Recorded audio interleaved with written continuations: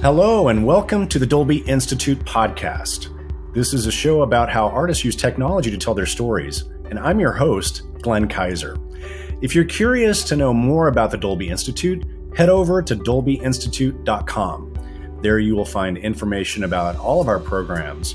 You can access the entire library of episodes of this podcast, and you can sign up for our mailing list. Today, I'm thrilled to be speaking with multiple Academy Award-winning director Alejandro Iñárritu to discuss his newest work, the surreal yet somehow pseudo-autobiographical film Bardo, False Chronicle of a Handful of Truths.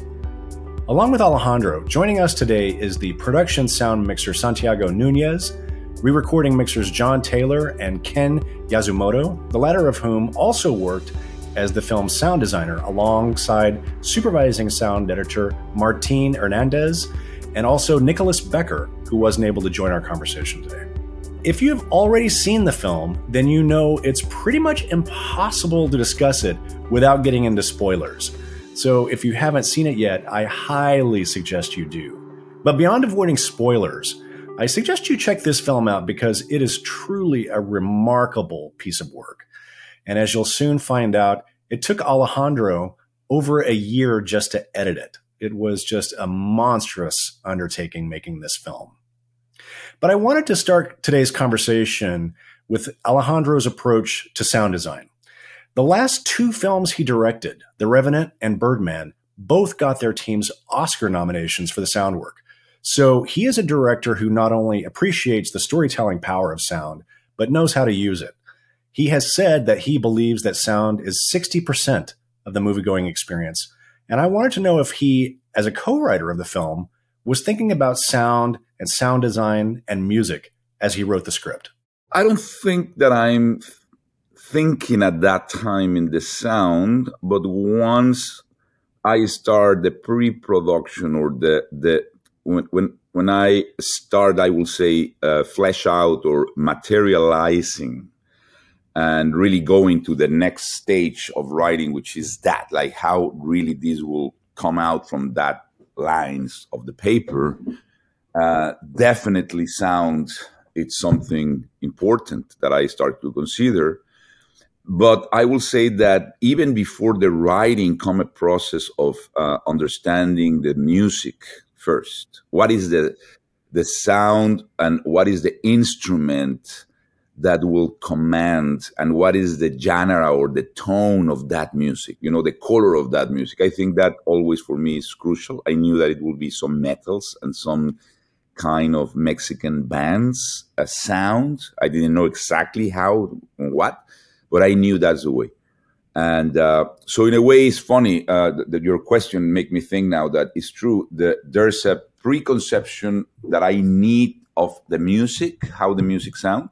Then in the writing, I'm not thinking about the sound. But then immediately after the writing, when I start to confront, I need to know. And what you were saying is important because for me, the real thing is that audio, differently from the images, the sound of a film is primal, is a raw primal frequency that hits your body, and the body does not lie. And in the way we don't have to reinterpret or rationalize audio as the images. No, the images are a fragmented image that then our brain go to a process to put them together and make sense of them. But audio is absolutely neutral and pure. And that opportunity to connect with the audiences through the sound in a primal way, I think it's what it's called the audiovisual media, which in a way, that's why audio is first. audiovisual. So I think the cinema is an audiovisual because audio in a way comes first than the image. And I think, as you said, it's 60% or 70% can be sometimes as important as the image. I agree. So Martina, I wanted to start off with you. So you've been nominated twice for the Academy Award for working with Alejandro on Birdman and again on The Revenant. So I mean, obviously, he's very knowledgeable and thoughtful and creative about sound in his pictures. So, my question for you is, what's kind of unique and distinctive about Alejandro's approach to sound design for film?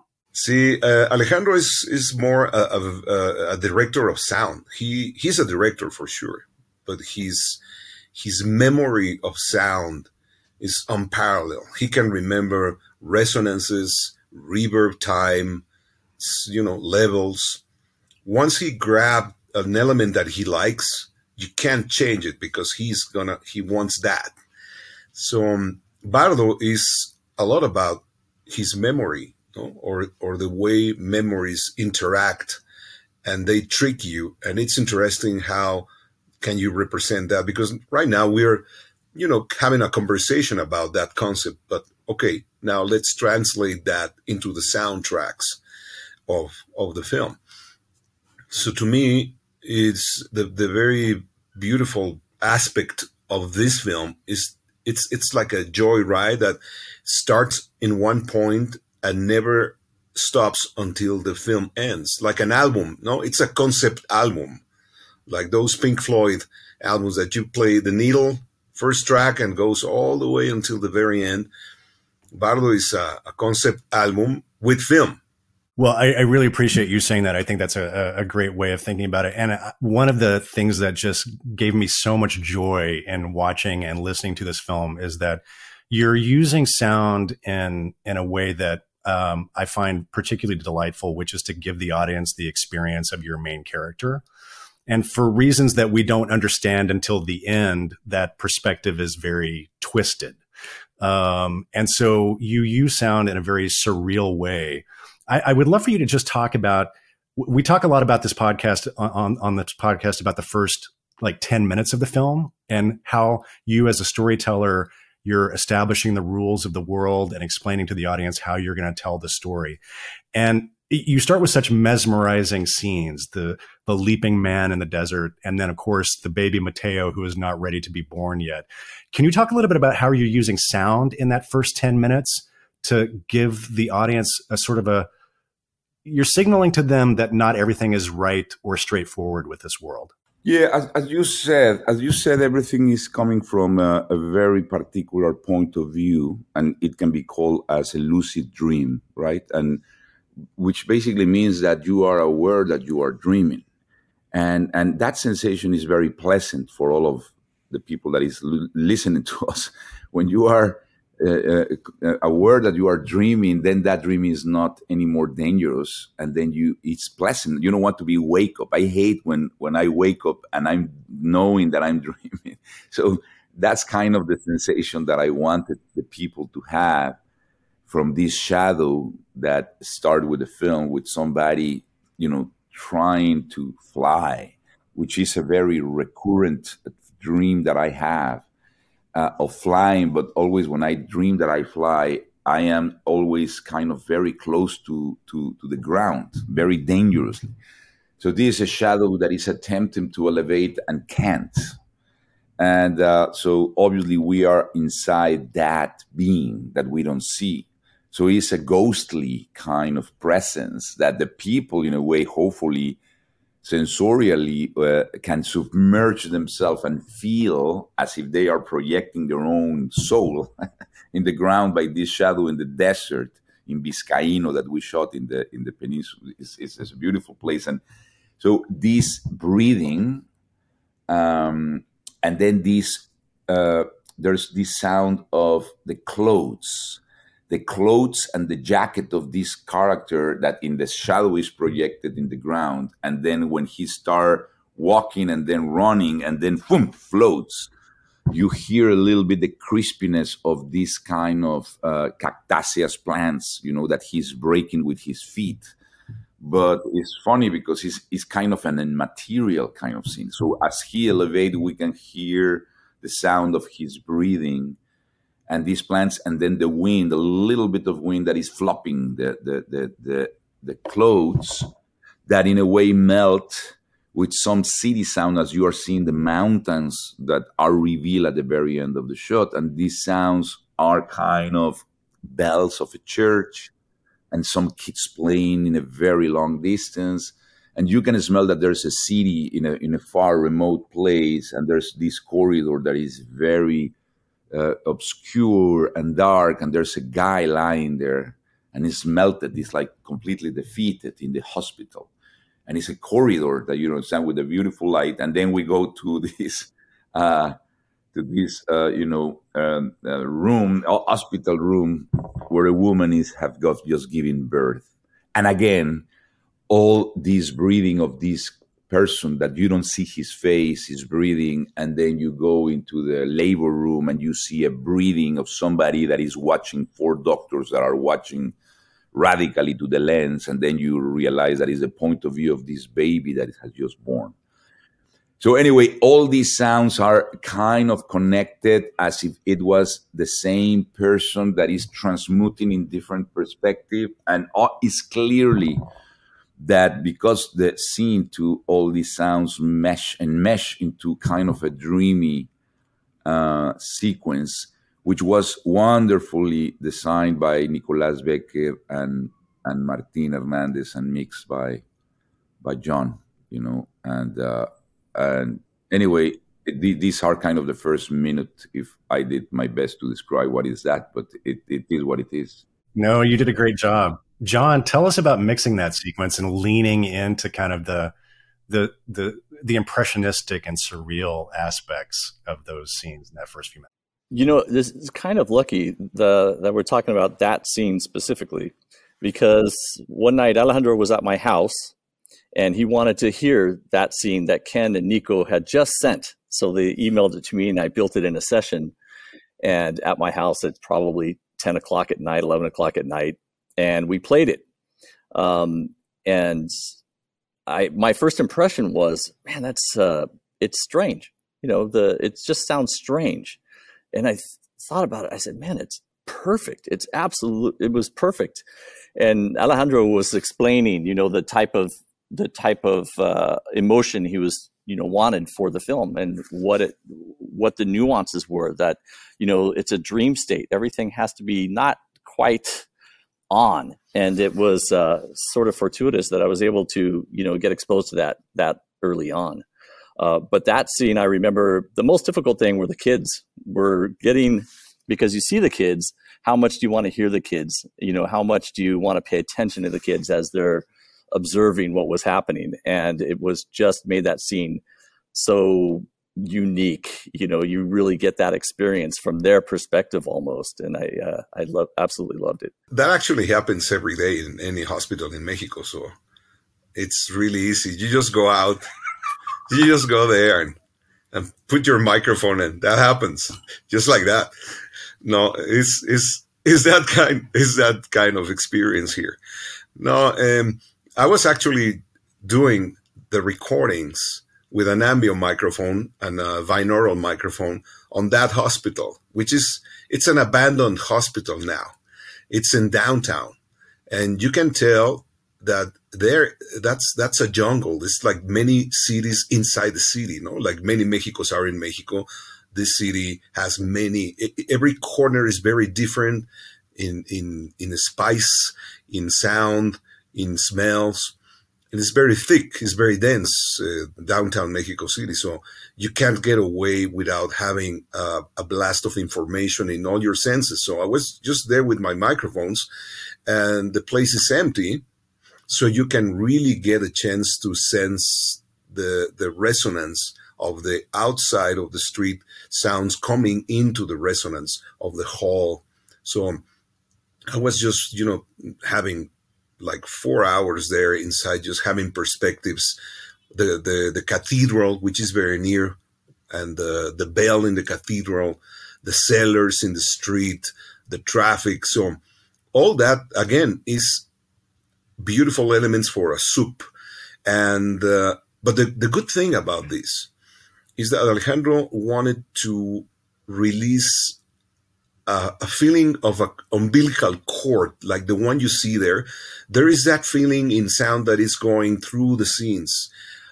Imagine this. If you think about Amores Perros, was exactly the opposite. Amores Perros was cinema verite approach. It's like cut, reality, microphone, what production sound is, and this is exactly the opposite. This is a blending of this soup in this umbilical cord going through all the film and never lets you go. So Ken Yasumoto cut with a beautiful poetry a lot of the extra elements that are surrounding that. And he said, oh, I love this sound that you guys got here, and can I get more of that? So I think in the end, having these elements in the right hands are an amazing result, but you don't know how are you going to get from point A to point B. You don't have an answer or a formula. So Alejandro is constantly researching, and once you get to this point and you think the scene is beautiful, he says, why don't we do that? And you go to the next level. And now the scene is great. And he says, well, now let's go to the next level. So after 10 levels, now you can start having a conversation. Ken, tell us a little bit about working on that sequence, and also about your collaboration with both Nicolas and Martin. About this sequence, in fact, it's the first sequence we worked on, and the interesting thing was that when we worked on this sequence, it was 1 year ago, I think, in November or October. At that time, we had only these 10 minutes, first 10 minutes, to work on. And so we did. It's important. It's usually you have watched the film before, you work on. So it was you cannot project yourself in the in a narrative way, So it was really a strange way to work. The picture is strange. These kids in this room, and the guy. So you don't know what it's all about, but you have to find the right tone. And something that we discover from the beginning is that the Foley would be very important, because of course the first shot when we watched it the first time, you don't have the shadow, you don't have all these things, so you have to imagine and do Foley without having the right picture, and try to find so in a sense you do the sound before you have the picture. So it was quite interesting, and our first try was a complete fail. Alejandro didn't like it at all, because we were hired as a sound designer, so we did sound design, a lot of strange sound and everything, but it was not right at all. And Alejandro told us about Jacques Tati, the French director, and his film is very specific about sound. It's a lot of Foley, and it's mixed very. There's no dialogue, almost no dialogue, a lot of Foley. So we understood at this point that it was maybe the first tip, to enter in this film. Try to do right Foleys, and as you can here the Foley is not mixed. Sometimes the perspective is different. Is not right. I mean, strange. Sometimes very subjective, even on the large shot. So these 10 minutes were very important to understand. The grammar of the film. It doesn't mean that it was easy after that, to do, but it helps. And really not to see the whole film. It's quite an exercise, to work on on a short film, but that you have 2 hours that you don't know after these 10 minutes. It's a quite strange experience. Yeah. Alejandro, you've worked with Martin for many, many years and very successfully over a number of films, but Ken and Nicolas were new to the team this year. So how did you sort of collaborate with with all these sound designers and artists working together to build this track for you? Well, I think Martin and I are getting old, so we need like new blood, young blood from France. It was a, I think Martin and I have been working together since we were 20 years old, when we were in the radio. So in a way, we have been actually incredibly 40 years working together, and he has been involved in the sound design of all my films. But in this case, we knew that we need something differently because, as Ken is saying, that dreamy perspective and the amount of foley, we need somebody extraordinarily to really translate that sensation through these sounds that will be kind of unbalanced in a way that will not be weird, but at the same time are strange enough to be having your subconscious knowing that something is off.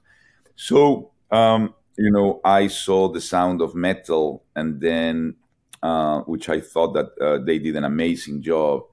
And Nico's name was coming from different sources recommended, and including Darius Konji, the DP. It's a close friend of Nico, and they have worked together in installation and artistic kind of projects.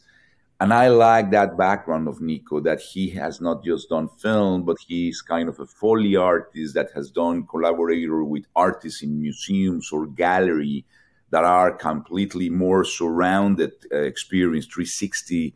So the understanding of another medium that is not only cinema, I think for me was a great sign that this could work.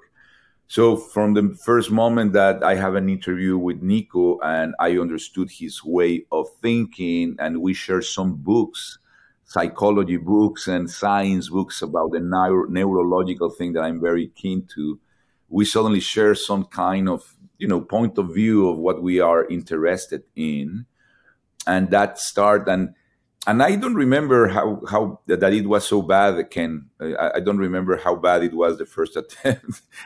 Yeah, I mean, bad. I won't say bad, but it was not the right sound for this film.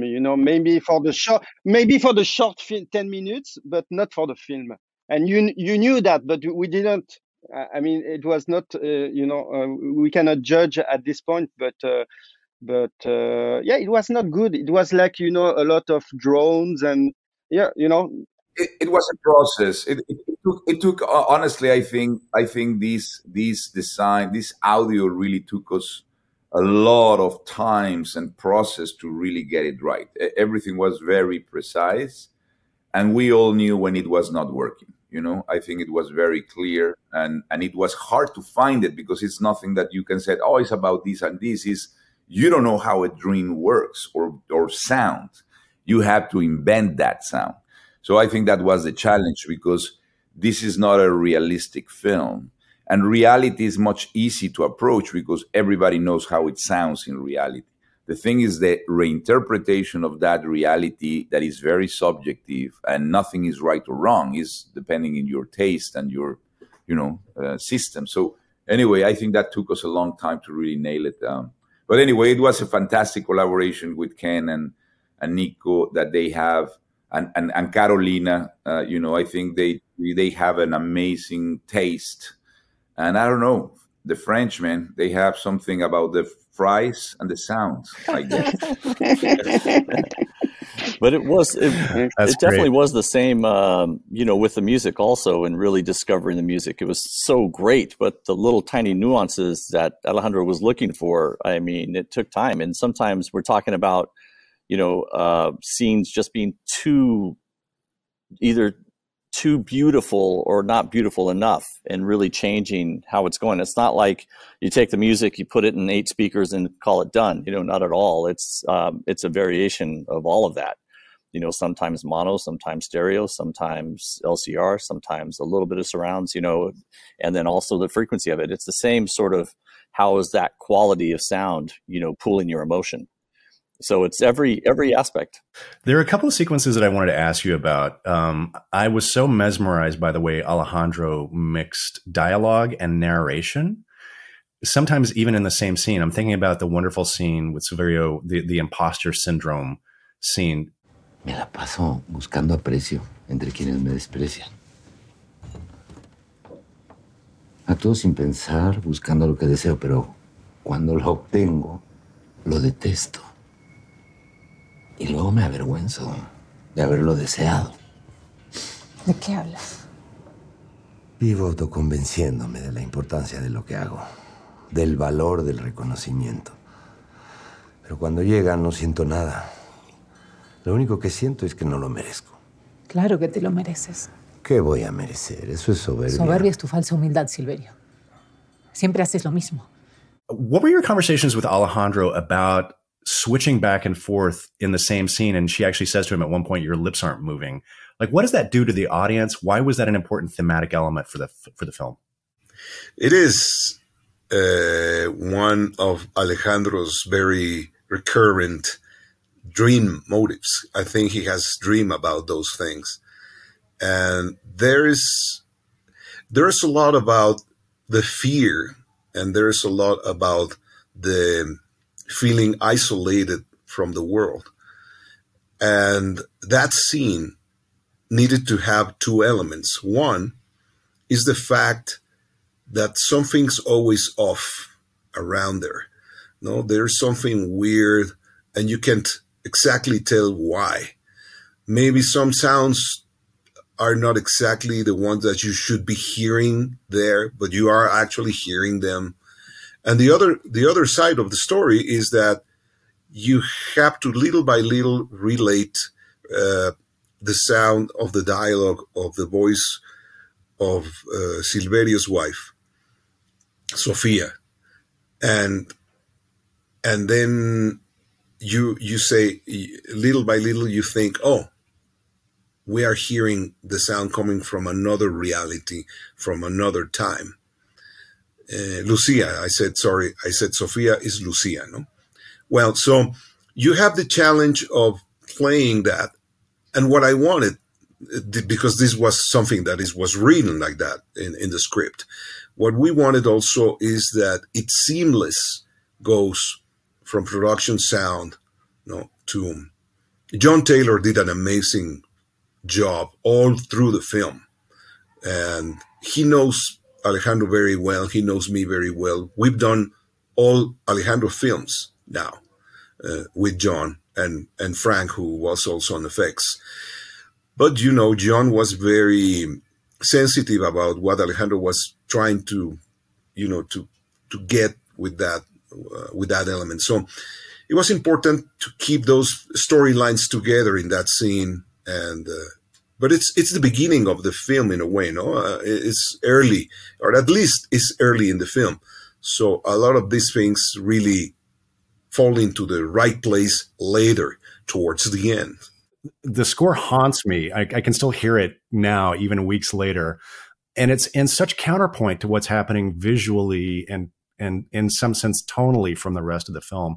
Can you talk about sort of how you used music to in contrast to the other elements of what's happening with the film? Yeah, as I told you, I think I got very early that the sound of metals will be the thing, because there is this very old and traditional music from these bands that are in these little towns, especially Oaxaca. The state of Oaxaca has, thousands of bands in every little town that play this traditional music with tuba and trombone and trumpets and these kind of drums.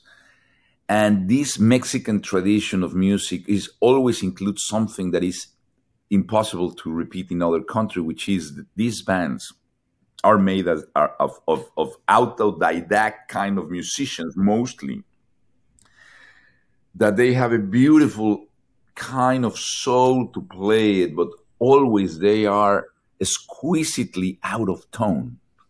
They are always a little bit out of tone and a little bit out of pace.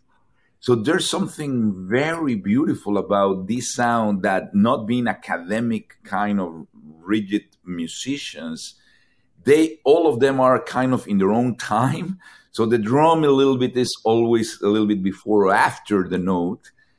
But there's something so humble and so beautiful about that, so pure, let's put it that way, that I was obsessed about that sound. And this music is a music that can be heard, has an ability that trigger emotions that are strange and contradictory, because again, you cannot define the emotion that the music can make you feel, right? Yes, it can make you happy, it can make you excited, it can make you sad, but there's a lot of emotions that are in between that you don't even know how to call them.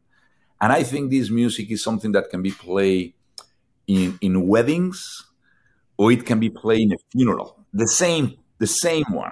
And that same tune can make you cry or can make you super happy in a wedding, and it has to do with the Jewish music and the Serbian music that is a traditional music from many, many cultures that in a way they are kind of cousins, is very old, has this humanity impregnated in the sound. And there's a guy that is called Faustino, which is the director. And this guy is a guy that had, since he was a kid, his father was the orchestra director in a Oaxacan town. And he started very early as a kid. And he started playing wherever any musician was missing. He just taking the father out to, let's say, okay, take the trumpet, take the tuba, take the trombone. And this guy at the 14 years old was a genius. And he went to Mexico City and he studied with the academy in Mexico. And now he's one of the top, metal players in the world with the orchestras. But he returned and he lives in Oaxaca, even when he's, traveling with the best, with Dudamel around the world. This guy go every year and teach all these kids. So Bryce Dessner, who I have a name, which is actually a genius and the partner in crime, and obviously the musician that really put all this together with these beautiful compositions. He worked with Faustino too, and I will never forget this image, just for you to make you an idea how we work. Bryce notes and all his writing music. Bryce and I want that these musicians, normally they play as they are walking, right? These bands are playing around the town to make happiness to everybody. So we want to have this movement. And in the studio, I remember that the partitures of Bryce were put in the back of each musician. So all of them were making a line in a circle in the studio, playing the trumpets and playing the tuba and playing the trumpet, and they were reading the partiture of Bryce in the back of the guy in front. And I can see this American incredible musician directing this one, and ta, ta, ta. So it was the image of this American guy with all these incredible musicians of this humble town in the studio. And it was fantastic, the sound, it was something. And again, deliberately, Bryce was directing them a little bit off. And it was a beautiful exercise. And they did it normally. And just to finish this thought that I have is that when we were recording with the academic and great musicians, the strings, Bryce and I asked them if they can be a little bit crazy for the clips. There's a moment that the sun goes down, right, in downtown. So we want to have this atonal kind of sensation of music, of instrument out of control. And we invite them to lose control and play wrong, play wild, break the instrument. And they couldn't. So for more that we invite them to be completely anti-academic and break the rules of music and do something horrendous, for more that they try, it was not enough, because they are absolutely, completely correct and conventional in the sound that has to be right, which they are right, but when you invite them that. So what I'm saying is that it's funny to be a little bit off is an art, in Mexico, we allow ourselves to have bad taste. And I think art should allow bad taste and mistakes and imperfections, because that is the biggest, I would say, expression of humanity. Santiago, I have so many questions for you. There's so many big sequences in this film. I'm thinking about the long tracking shot as we follow into Luis's television studio. I'm thinking about recreation of storming the castle, which is, again, has that great music. Toward the end of the Mexican-American War, a group of students, cadets, were surrounded by American soldiers right here in this castle. The reality is they were simply slaughtered. But with time, a myth was formed around that event. What myth?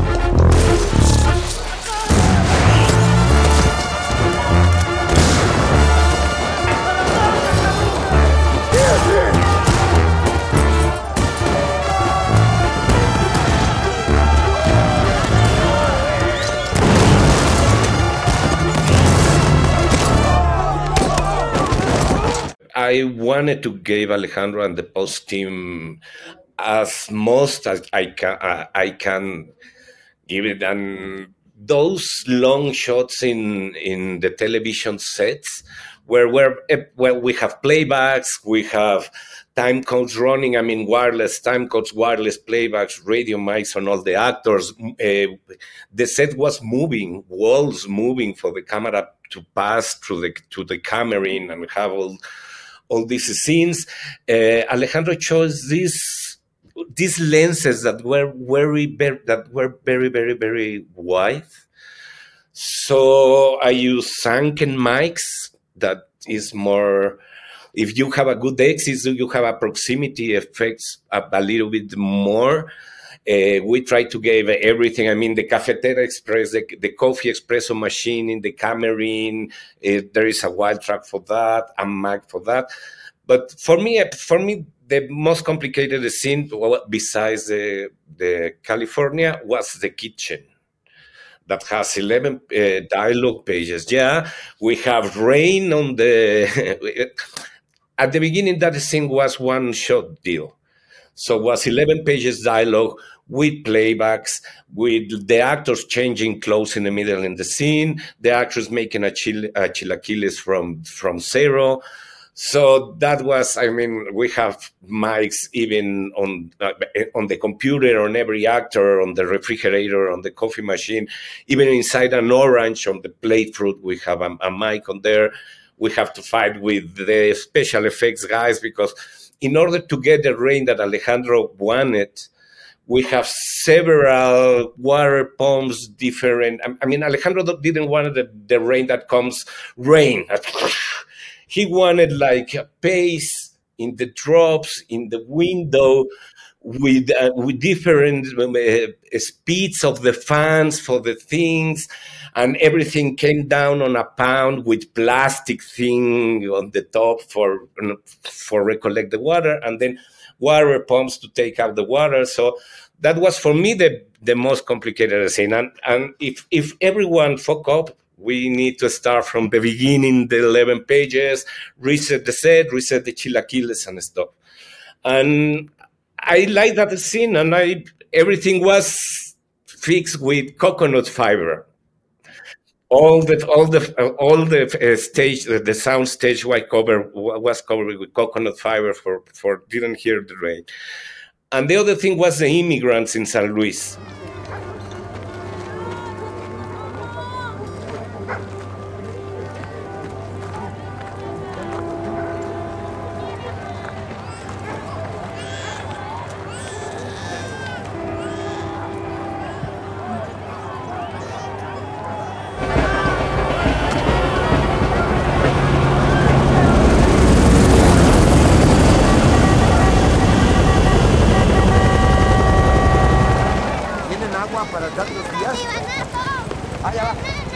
The window of time for doing that, because the lighting that Alejandro wanted was very small. We have almost 2 hours by day for accomplish that shots with the helicopter and the immigrants, and that was challenging. But anyway, recorded everything that I couldn't. We use every kind. I mean, for example, in Chapultepec, that really I have one dialogue scene inside in the Chapultepec castle with very thick walls and everything. So I decided that did that scene with my main boom guy and sent the other crew with sensoral mics, I mean, MS, the surround mics, everything to record the extras, everything that was happening around Chapultepec. And that was the approach for almost all the movie. Try to give Alejandro as much as me and my crew can handle. And he asked for it all. He would be like, I remember he recorded this. No, he asked for everything, and it was a pleasure. And it was a pleasure to have a director directing wild tracks. Yeah. No, normally like, okay, I need a wild track of that. Please do that for me. No, Alejandro stays there and direct the wild tracks with the extras and with the cars in downtown Mexico. That was a pleasure. When Silverio confronts Hernan Cortez up on the mountain, that's such, from a sound perspective, that's such a surreal, when he's climbing up all those bodies and getting up to the top, and then they have that conversation. Yo nunca quise una guerra. Me enamoré de estas tierras, de sus gente. Qué palabras tan románticas en boca de un asesino. ¿Asesino? Yo construí los cimientos para un nuevo mundo. Mis hijos son los primeros mexicanos, por lo tanto yo soy su padre, le guste o no. Viví como mexicano, y morí más mexicano que nadie. Lamento decirle, don Hernán, que aquí en México lo odian tanto como en España. No hay una sola estatua de usted. Alejandro wanted to have the feeling of the flesh, of the closeness. So, Foley-wise, the first approach was rather realistic, and in the end turned out to be, going towards the flesh part of the feeling. But by the time you get to that point, you already crossed the emptiness of the Zócalo, no? And the Zócalo is the heart and the core of the city. That is where the actual original Tenochtitlan was built. And all the big city of the Aztecs was built there. And then Spaniards came and built on top of that the city as we know, the cathedral and all that. So Nico, he decided to give a relevance to the actual resonance of all that trip. And you see these dogs crossing in front of the camera and that emptiness. Emptiness is always a very good canvas to make things resonate, because you can tell sound, the sparse of the sound and the resonance of the sound really tell you, oh, this is very empty, very deep, very wide. So by the time you get to the pile of bodies, which, by the way, is another Alejandro motive, he wanted to make an installation in a museum with dancers, and they ended up piled like that. I don't know if he still wants to do that, but he never did a piece like that. But he used that motive on the scene. But the good thing is that later it goes 180 degrees to another side. And a lot of people is not going to catch the funny thing there, because they start singing Sube Pelayo Sube. And that Sube Pelayo Sube is a joke about a TV program in Mexico in the 70s that was really very famous, very popular, very, very famous. And it was a contest show, like they do contest shows now. And people had to climb a pole that had grease. So the challenge was not only climbing, but you had, avoid. So that was the silliest thing in the world. If you get to the top, you get like $1 million pesos or something like that in the 70s. So the people was chanting Sube Pelayo Sube, and that became like a mantra in the 70s. One of my favorite sequences in the film, and I would love for you all to talk about this, is the big party scene with the dancing, and then, of course, just that extraordinary usage of the Bowie song, Let's Dance.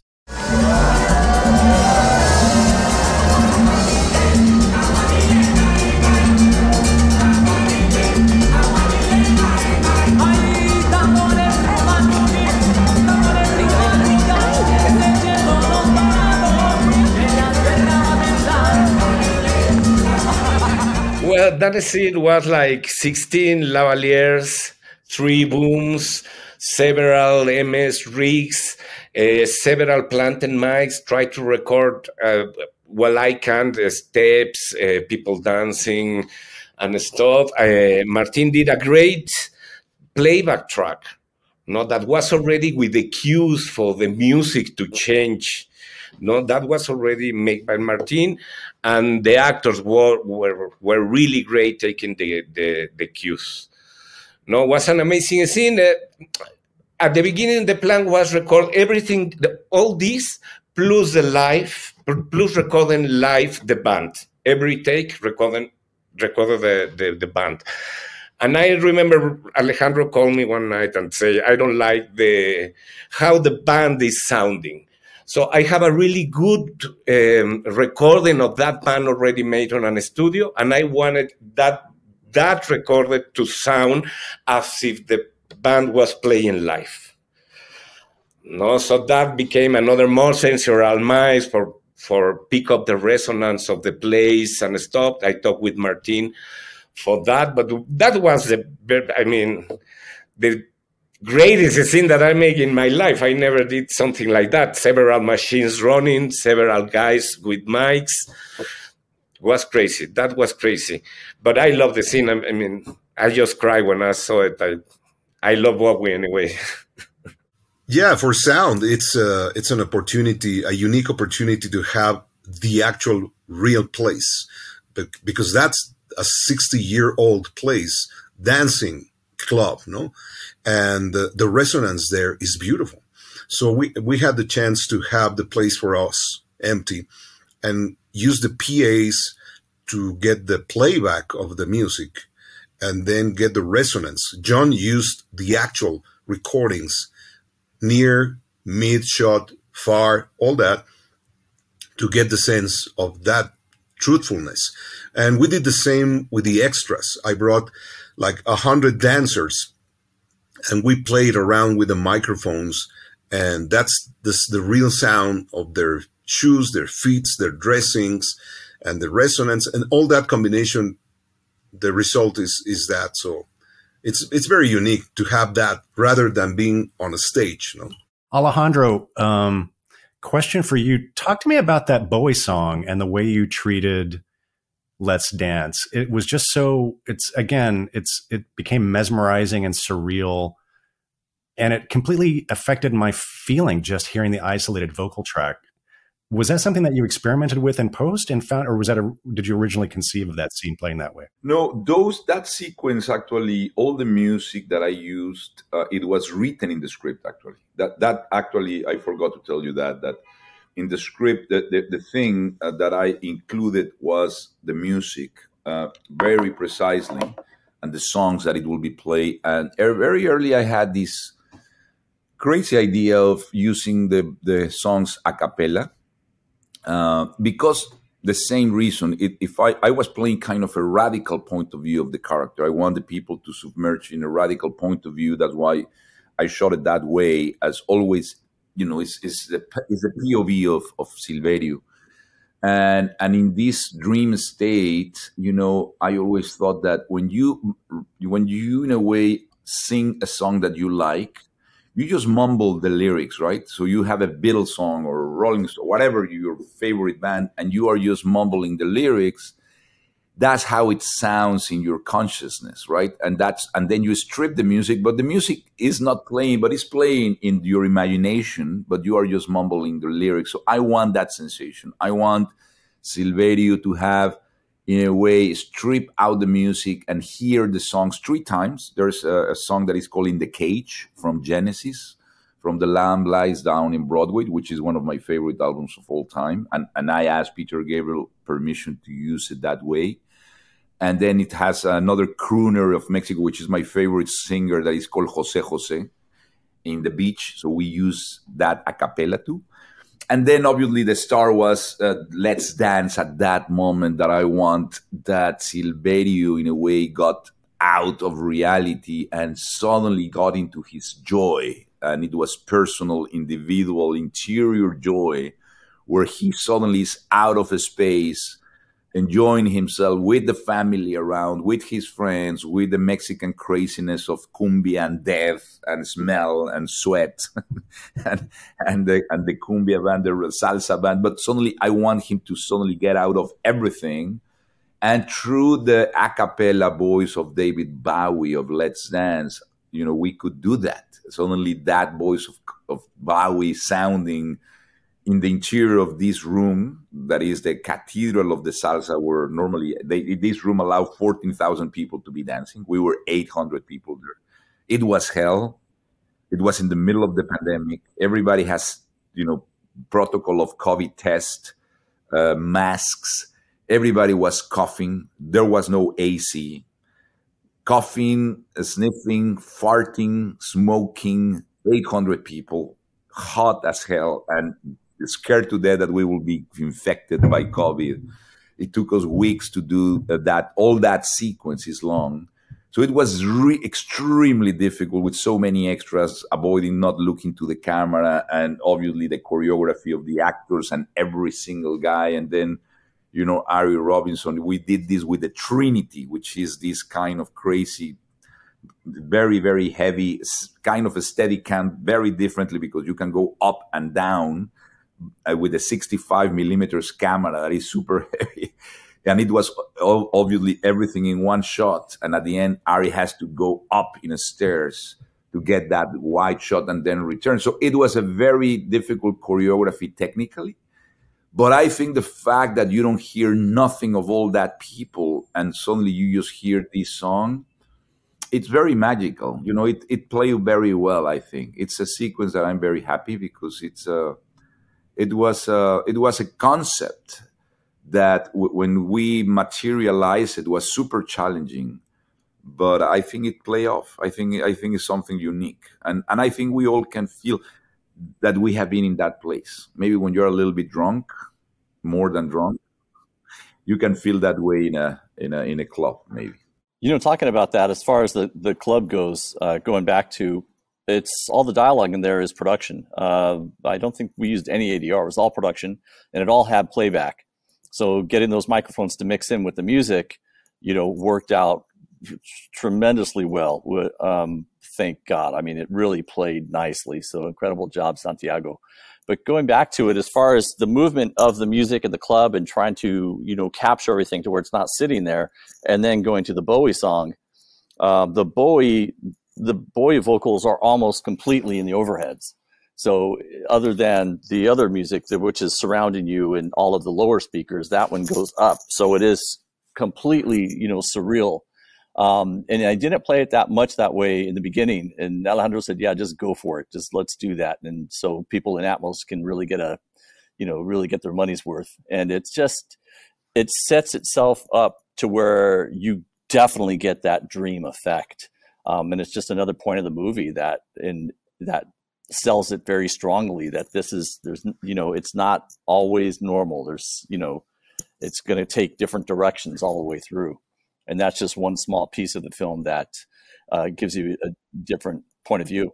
What I remember now that you were talking about is that Martin had to, when we were mixing, the sound of the shoes and the clothes and the sensation of the people was not there, because obviously the music was real in the set. I think that's important. People thought that it was a post-production decision. So the songs were already edited. The band was playing. So it was real thing that was happening there. And when the girl, Jimena, has to clap to change to the cumbia, La Pava Cabado, that was there. So what I'm saying, it was the music was sounding there. So it was a lot of noise. So all the nuances of the clothes and the breathing and the shoes obviously was not recorded. So Martin had to return to the place, and we hired like 100 extras. And Martin has to do the follies of all these shoes and all these things. So all the nuances that you hear was done later to add to what Santiago has recorded, but we had to add layers of humanity to create that sensation because the music was so loud that nobody can hear it. It was real music sounding in the stage. And Martin did all these. He recorded all these loop groups, not only the footsteps, but also a lot of voices on location, on exactly the same place, the California Club, and we used all these, sounds to create this crowd. It was a very tough thing to do for us, for the French guy of the crew, because it's very cultural. This kind of nightclub, we don't have this kind of nightclub in France. The music I didn't know, so you have to understand how it sounds, how the people react to the music, to put the right sound. So it was Mexican loop groups done by Martin, but we had to cut it, at the right place, the right moment, and understand how the crowds react to the music. It was not easy, but very. I like to do the whole scene. I mean, when they entered the California Club, but also the rooftop was not that easy because you have all these background sounds of Mexico that I haven't been there. I don't know Mexico, so it was quite difficult, to cut. And Alejandro was very precise on this car. I want to hear this, this siren sound at this place, and it was very, very precise. It's just not a background that we just cut on the whole scene. All car sound, trucks, siren, voices, everything is very precise, done by Alejandro on the mixing stage. Don't blame me. Yeah. I went to Mexico City just probably about 3 months before I saw it, or 4 months, something like that, and visited Chapultepec, and it was an amazing experience, and it really I think it helped me a lot, as far as what sounds I was used to hearing in that part of the city. It was man, I loved it. I had such a great trip, absolutely fantastic. So when it came to the sounds of the film, it really was like, oh yeah, we could that, all these different sounds. Alejandro, John brought up putting the Bowie song in the overheads, and I'm curious for you, Dolby Atmos as a storytelling tool. We've talked a lot about the tone and sort of the surreal, impressionistic aspects. What did Dolby Atmos unlock for you as a storyteller to be able to express that tone for an audience? Well, I think the Atmos is an incredible tool to use in very precise moments. I think the danger with Atmos, as with any technology, is that it's so powerful and so seducing that you can be tempted to overuse it, to exaggerate that. In my point of view, I think the sound in our daily lives is very complex, right? We have a 360 incredible surround sound that is more than 7.1, and so in a way we have an Atmos integrate to our sensorial audio perception. So the way we hear the world is much more complex than any theater. So we have Atmos included. So it's nothing that we should be in a way scared to use, but I think it has to be a justification or something for use it with precision, because I think the Atmos can be tempted to overuse it, and then the effect of the Atmos can be killed by using it too often. So in this case, I think we used that very precisely in scenes that we knew it needed. For example, the helicopter, when the immigrants are crossing the highway, and then the helicopter passed literally on top of our heads, and even you start hearing it before.